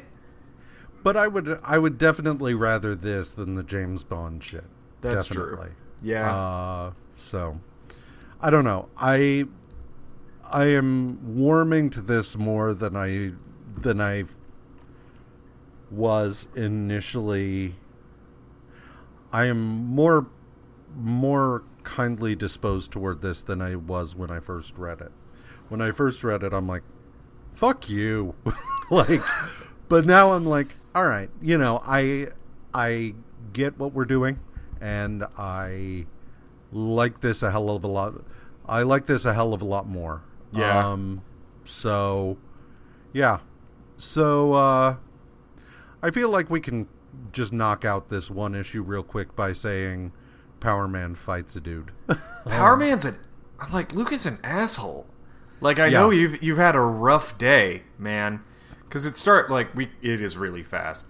Yeah. Real quick, Power Man number 27, written by Bill Mantlo, penciled by George Perez, inked by Al McWilliams, colored by Diane Bushima, and lettered by John Costanza. Luke is back in New York. Go. He turns up at his apartment/office, and he finds over the Gem Theater, and he finds nothing but bills, and his phone's been turned off. He's about to have his power turned off. Layla was supposed to call him, but now that he has no phone, not Layla, Claire. Duh, that's a whoops. And he's just pissed. And then there's somebody next door who it sounds like they're punching sides of beef. Out of nowhere, the wall explodes, and this guy comes pounding through it. And he's like, "Oh no, I'm sorry, mister. I missed the bag, and I ended up crashing through the wall." And really genuinely, seems apologetic. And befuddled. He's not all there. Right. And Luke's like, you know what? Fuck this. I've had it. I need something to hit, and you're it. And I'm like, whoa, this does not seem the way that Luke reacts, even if he's had a bad day. Yeah, he's the asshole here, and he's really is the asshole here. And they have a bit of a fight. Then this Willie guy shows up, and he's like, "Oh no, please stop punching him. I'm his manager. Let me take him." No, Bernie. Bernie. Willie is the guy. is the dude. Yeah. Bernie is like, I'm sorry, let me take him back over there. I'll pay for the damage. Yeah. And at that point, Luke's finally has a little bit of introspection and is like, damn, maybe I was a dick. Okay. Maybe I'll try to calm down. We go back over and we find out that this Willie dude was a wrestler, and he's got a brain. They say it's a clot moving around in his head, blood clot moving around in his brain that is definitely going to kill him. Which I feel like we've done this before. Yeah.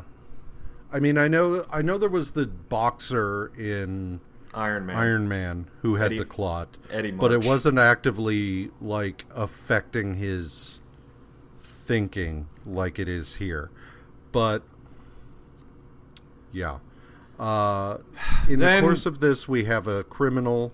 So Willie shoots off his mouth, and Bernie is like, "Fuck you, I'm out." So this criminal is running and hides something in one of the lockers in this gym before being arrested by the police. No, straight up murdered. Oh yeah, he gets shot by the police. And then Willie happens across it in the locker, thinks it's a protein shake, and drinks it, which it makes him big and strong. He then gets pissed off and goes to fight Luke Cage. They fight. As they're fighting and it spills out into the street, Bernie is passing by and he's like, "Is that Willie?" And so he goes to intervene. Thank you. Intercede was where I was going, but whatever. But in the process takes a bit of masonry to the face and goes down. Willie's like, "Oh my God, Bernie." And the ambulance comes and Willie's like, "Can I go with him to the hospital?" And he reverts back to his schlubby fat self. And Luke's just like, "Man, I was kind of a prick there." So, yeah. It's not the best issue of Power Man.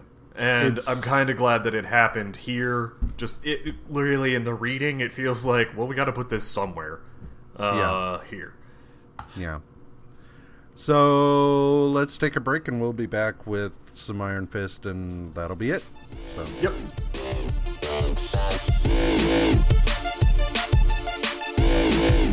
Trouble opening the thing. But then, what will often happen is I'll go to get my phone out of my pocket, and it's open, and has opened a bunch of apps from just, like, bouncing against my leg. Sure. And I'm like, pick one.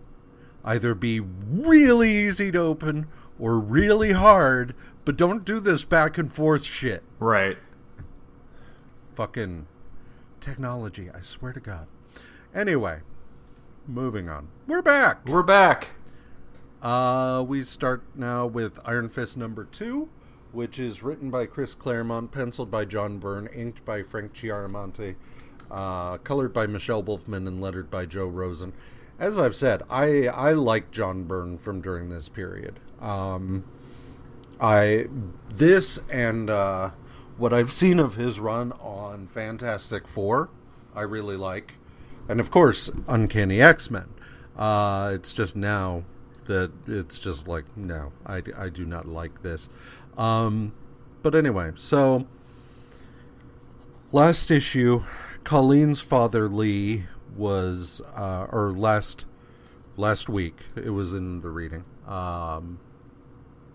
Lee Wing was subjected to Angar the Screamer's bad vibes and is now in a hospital clinging to life and not really wanting to live, apparently.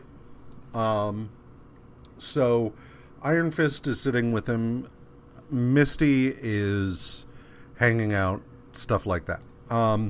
Most of this issue is a flashback to Kunlun, wherein Iron Fist is beset by this dude Marin and his friends. Marin apparently feels that he was I guess he's like a noble of Kunlun, and he feels he was robbed of his opportunity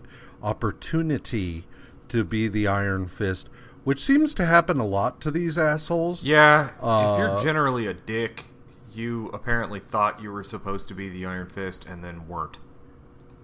Even though, like, the whole thing is you fight your way through each other until the best gets chosen, and yet every single time it's just like, oh, that guy doesn't deserve it, and it's like, well, he beat your ass, didn't he? Yeah, exactly. Well, yeah, but that doesn't count. Thing. So this asshole is like, I'm gonna get you. So he and his buddies attack. In the middle of the fight, a masked person starts kicking ass. And in the process, their mask is ripped off, and it turns out to be this woman, Miranda. Who apparently Danny had some feelings for, too. That's not really made clear until later. Yeah. Which is confusing. Is made weirder by... So, yeah. So, I looked her up and I found out what happened with all of this. So, yeah. But everybody's just like, a woman? And, because it's against the law in Kunlun for women to study martial arts. Right. A third person, or a second person shows up, also in a mask, who fights alongside them. And it turns out that this is Danny's friend, Connell. And it turns out that he's secretly been training Miranda. Danny's like, whoa, hold on, this is not okay. And Connell's like, fuck you, the law is stupid. Marin tries to throw a dagger. Danny catches it and throws it back at him. The guards show up, and Connell and Miranda are arrested. We have a brief vignette in the present wherein Colleen is brought before the Gerard al-Din, and this guy Hassan is just like, yeah, she's totally brainwashed now.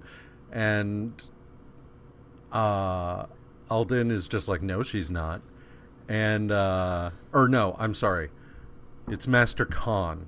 My bad. Khan is like, no, she's not. And she's like, go to hell. And so Khan then says, I'm sick of your failures, and says, you're going to betray me. And the guy's like, no, I'm loyal. And he's like, you misunderstand. This has already happened. The documents showing that you've betrayed me have already been planted. And he's like, and now all that remains is your punishment. So he has him ripped apart by cats in front of Colleen. So we go back to Danny's memory, and Danny is like thinking about how he found Connell sneaking out of Kunlun. He's like, hey, what the fuck are you doing? Connell's just like, we're in love, and I refuse to stay here and be put to death for what shouldn't be a crime. Danny is then attacked by Miranda. We come back to the present where Misty and Raphael are talking about the documents that... well, first it's the doctor, and he's like... Iron Fist hasn't... yeah, I mean, whatever. But, yeah. First it's the doctor, and Iron Fist hasn't left his side, or Professor Wing's side at all. Misty... Scarfy shows up and tells Misty that he's got a lead on where Colleen is, which is the planted evidence mentioned before earlier. It's in the meeting's in London. You got to go there, and Scarfy makes some mention about her past as a cop, which really messes Misty up, and she squeezes a concrete barrier so hard that it cracks. We cut away immediately after that, and it's just like, well, what? But we know. But if you know who Misty Knight is, you know what's going on. Right. So we cut back to the memory. Danny proceeds to go after Connell and Miranda. He passes out and wakes up in this forest that's in the mists outside of Kunlun. He comes to, and he's surrounded by the Hill Three, who are plant creatures, and that were the dominant life forms before Kunlun was built. They hate the people of Kunlun, who attacked them and paved over part of their home to build Kunlun. And then he's like, no, that's not that's not true. And they're like, shut up, you don't know what the fuck you're talking about. And so they're angry that the forests have allowed Danny and these other two people to enter them.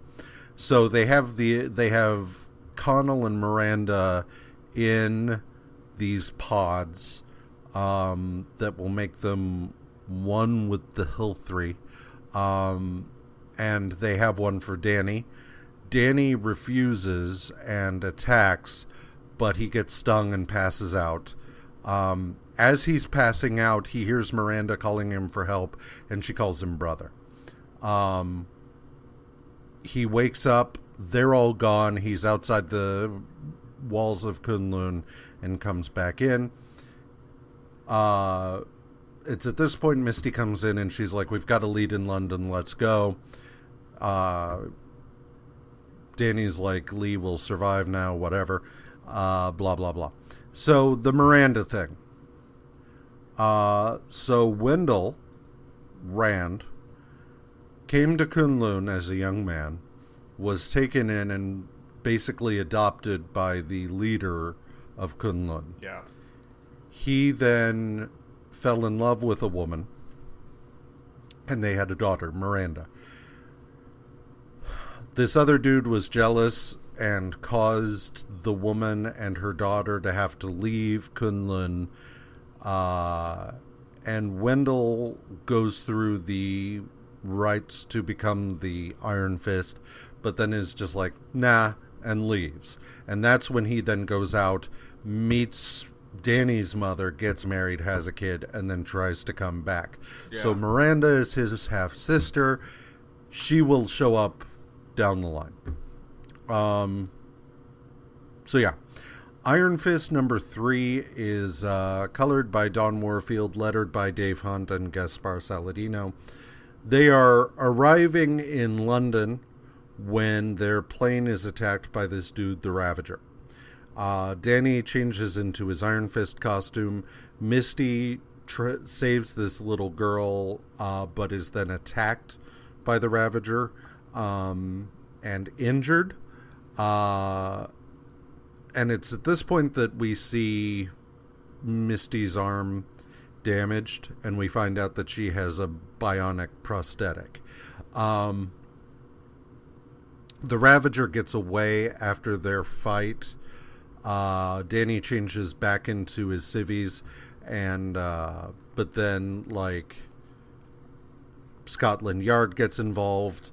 Iron Fist is blamed in addition to Ravager, because no one knows what his deal is in all of this. So they're like, well, he was there. Clearly he must be working with the guy. Danny visits Misty in the hospital, sees the little girl as she's going into surgery. And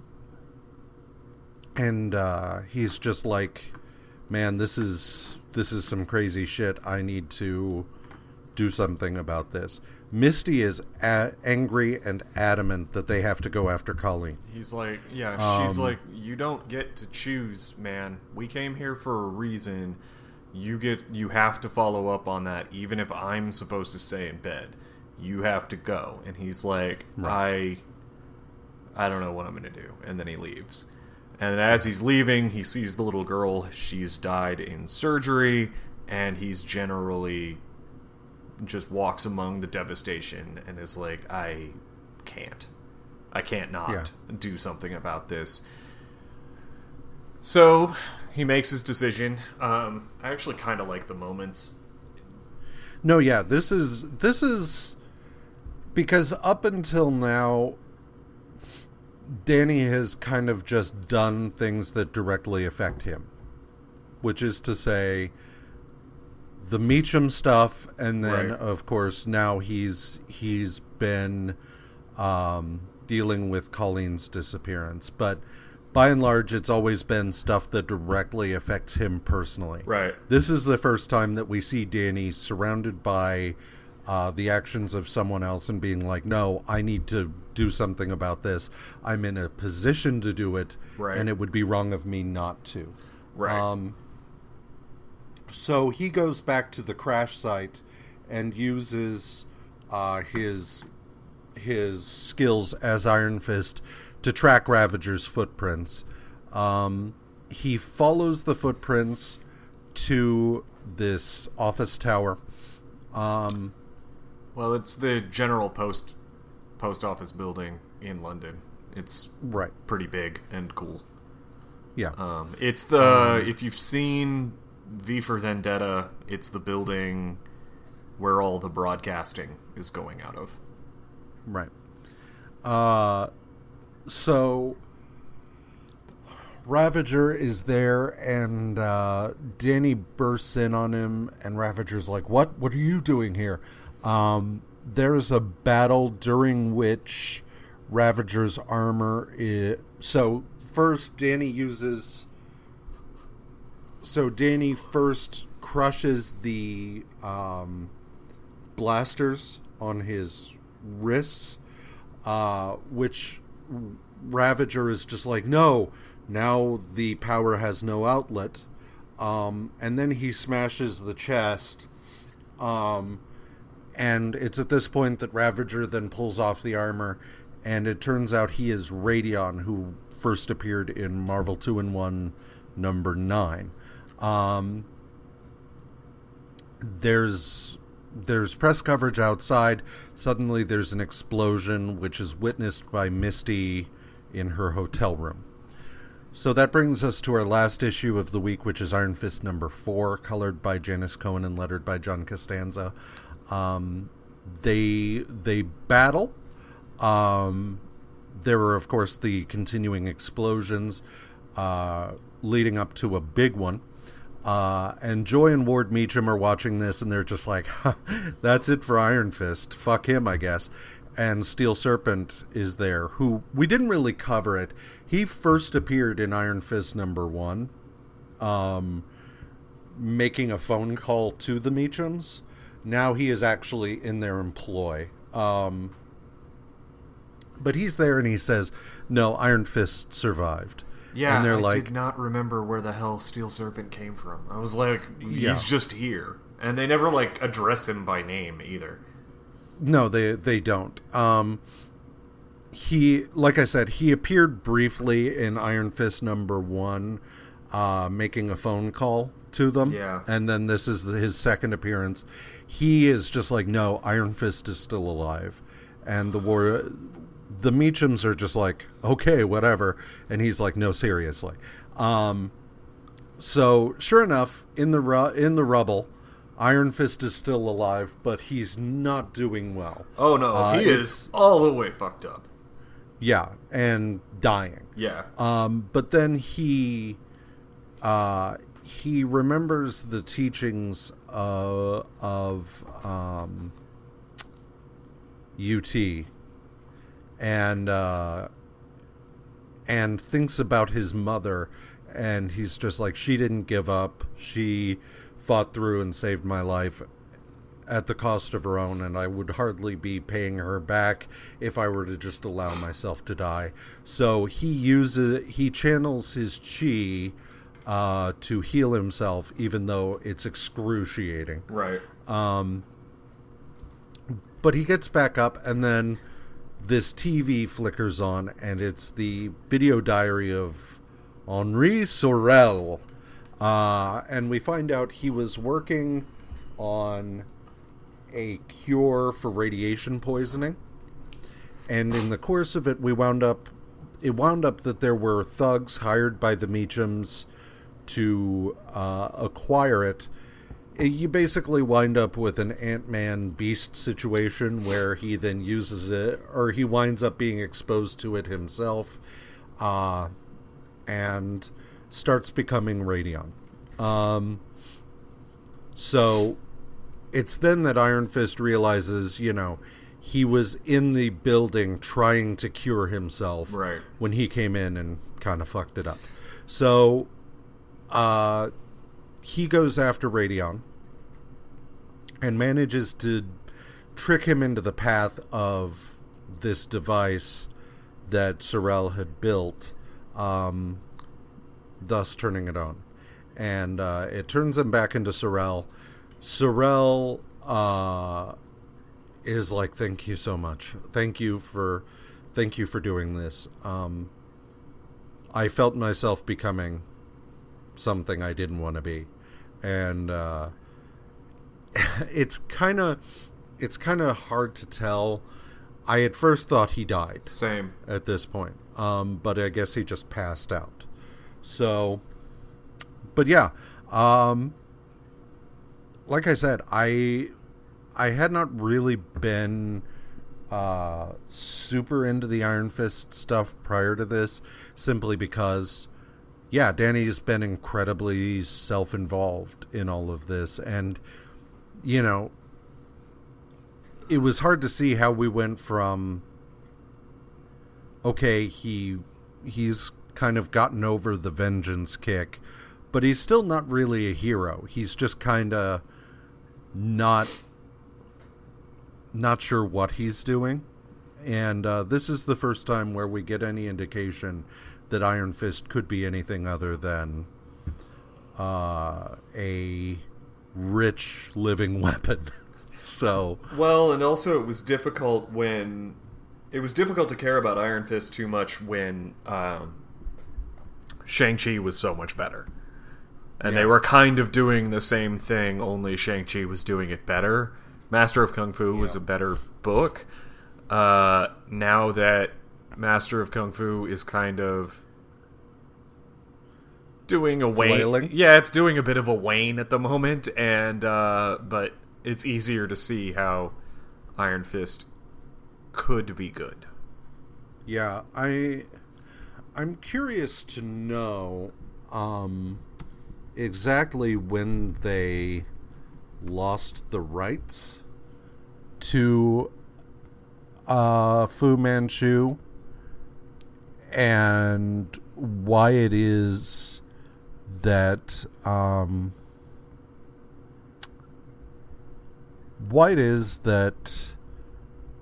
he... I'm wondering if maybe the rights have run out. I think the last two issues we read did still say featuring characters created by Sax Rohmer. So yeah, I don't know if they've run out yet. Well, that makes sense, because it's not just Fu Manchu. It'd be Nayland Smith as well. Smith, right? and Petrie. So yeah, I don't know. Because I don't know. Whatever. I'm curious as to why they're making such an effort to move away from the Fu Manchu stuff, other than just meh. But yeah. Anyway, top 5. Top 5. The Watcher's Guide's Top 5.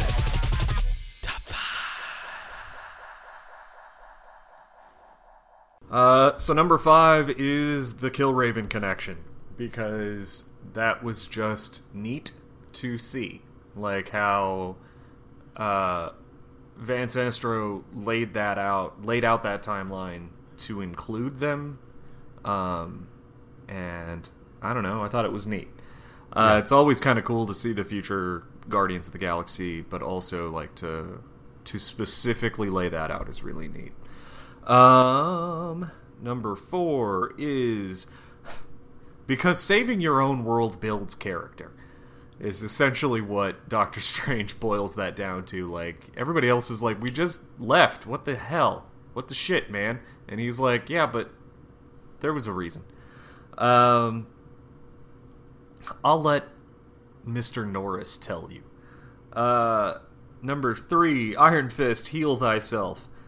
Because that sequence is actually pretty cool. Where he uses the Iron Fist, he gathers the power of the Iron Fist into one section of his body, and then just rolls it over himself to do the healing, and how much it hurts. I don't know. I thought it was neat. Number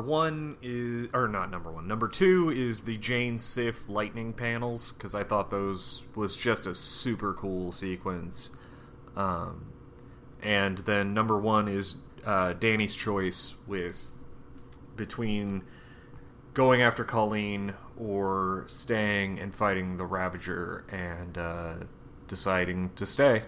It was a good character building moment, and it made me like him more, even though I think I would have been okay if he would have chosen... I would have been okay if he would have chosen to go after Colleen. I would have been like, yeah, that's... Because it still fits within his character. It's just like, I like this better. I like this answer better. So, that's what I got. Okay. Well, number 5... I like Shang-Chi's reaction to Tico seemingly being a giant bitch, and then him finding out that he had it all wrong. So yeah, number 4 is the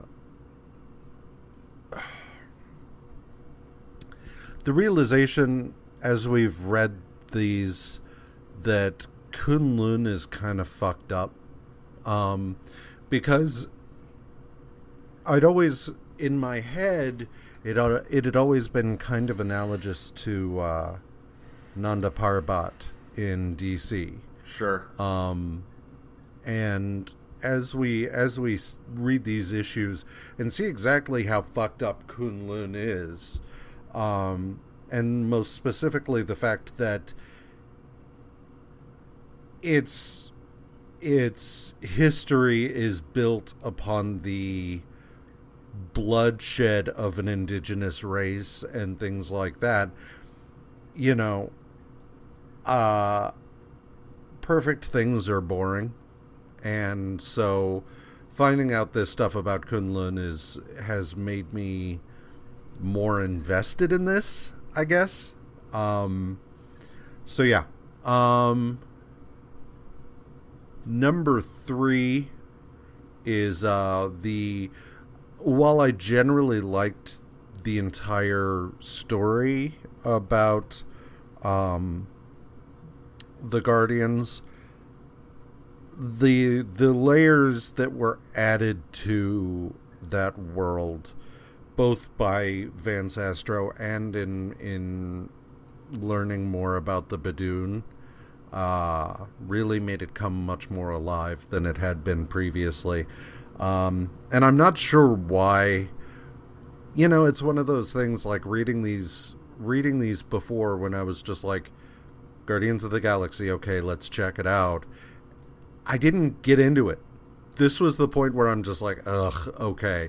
But by the same token, I think at the time it was the Defenders were involved, and I had not yet gotten into the Defenders to the extent that I have now. Sure. So that may have been part of it, but it's really weird how things that used to turn me off are now I'm turning around on. Number 2 is Iron Fist. Like you said, his decision to stop Ravager.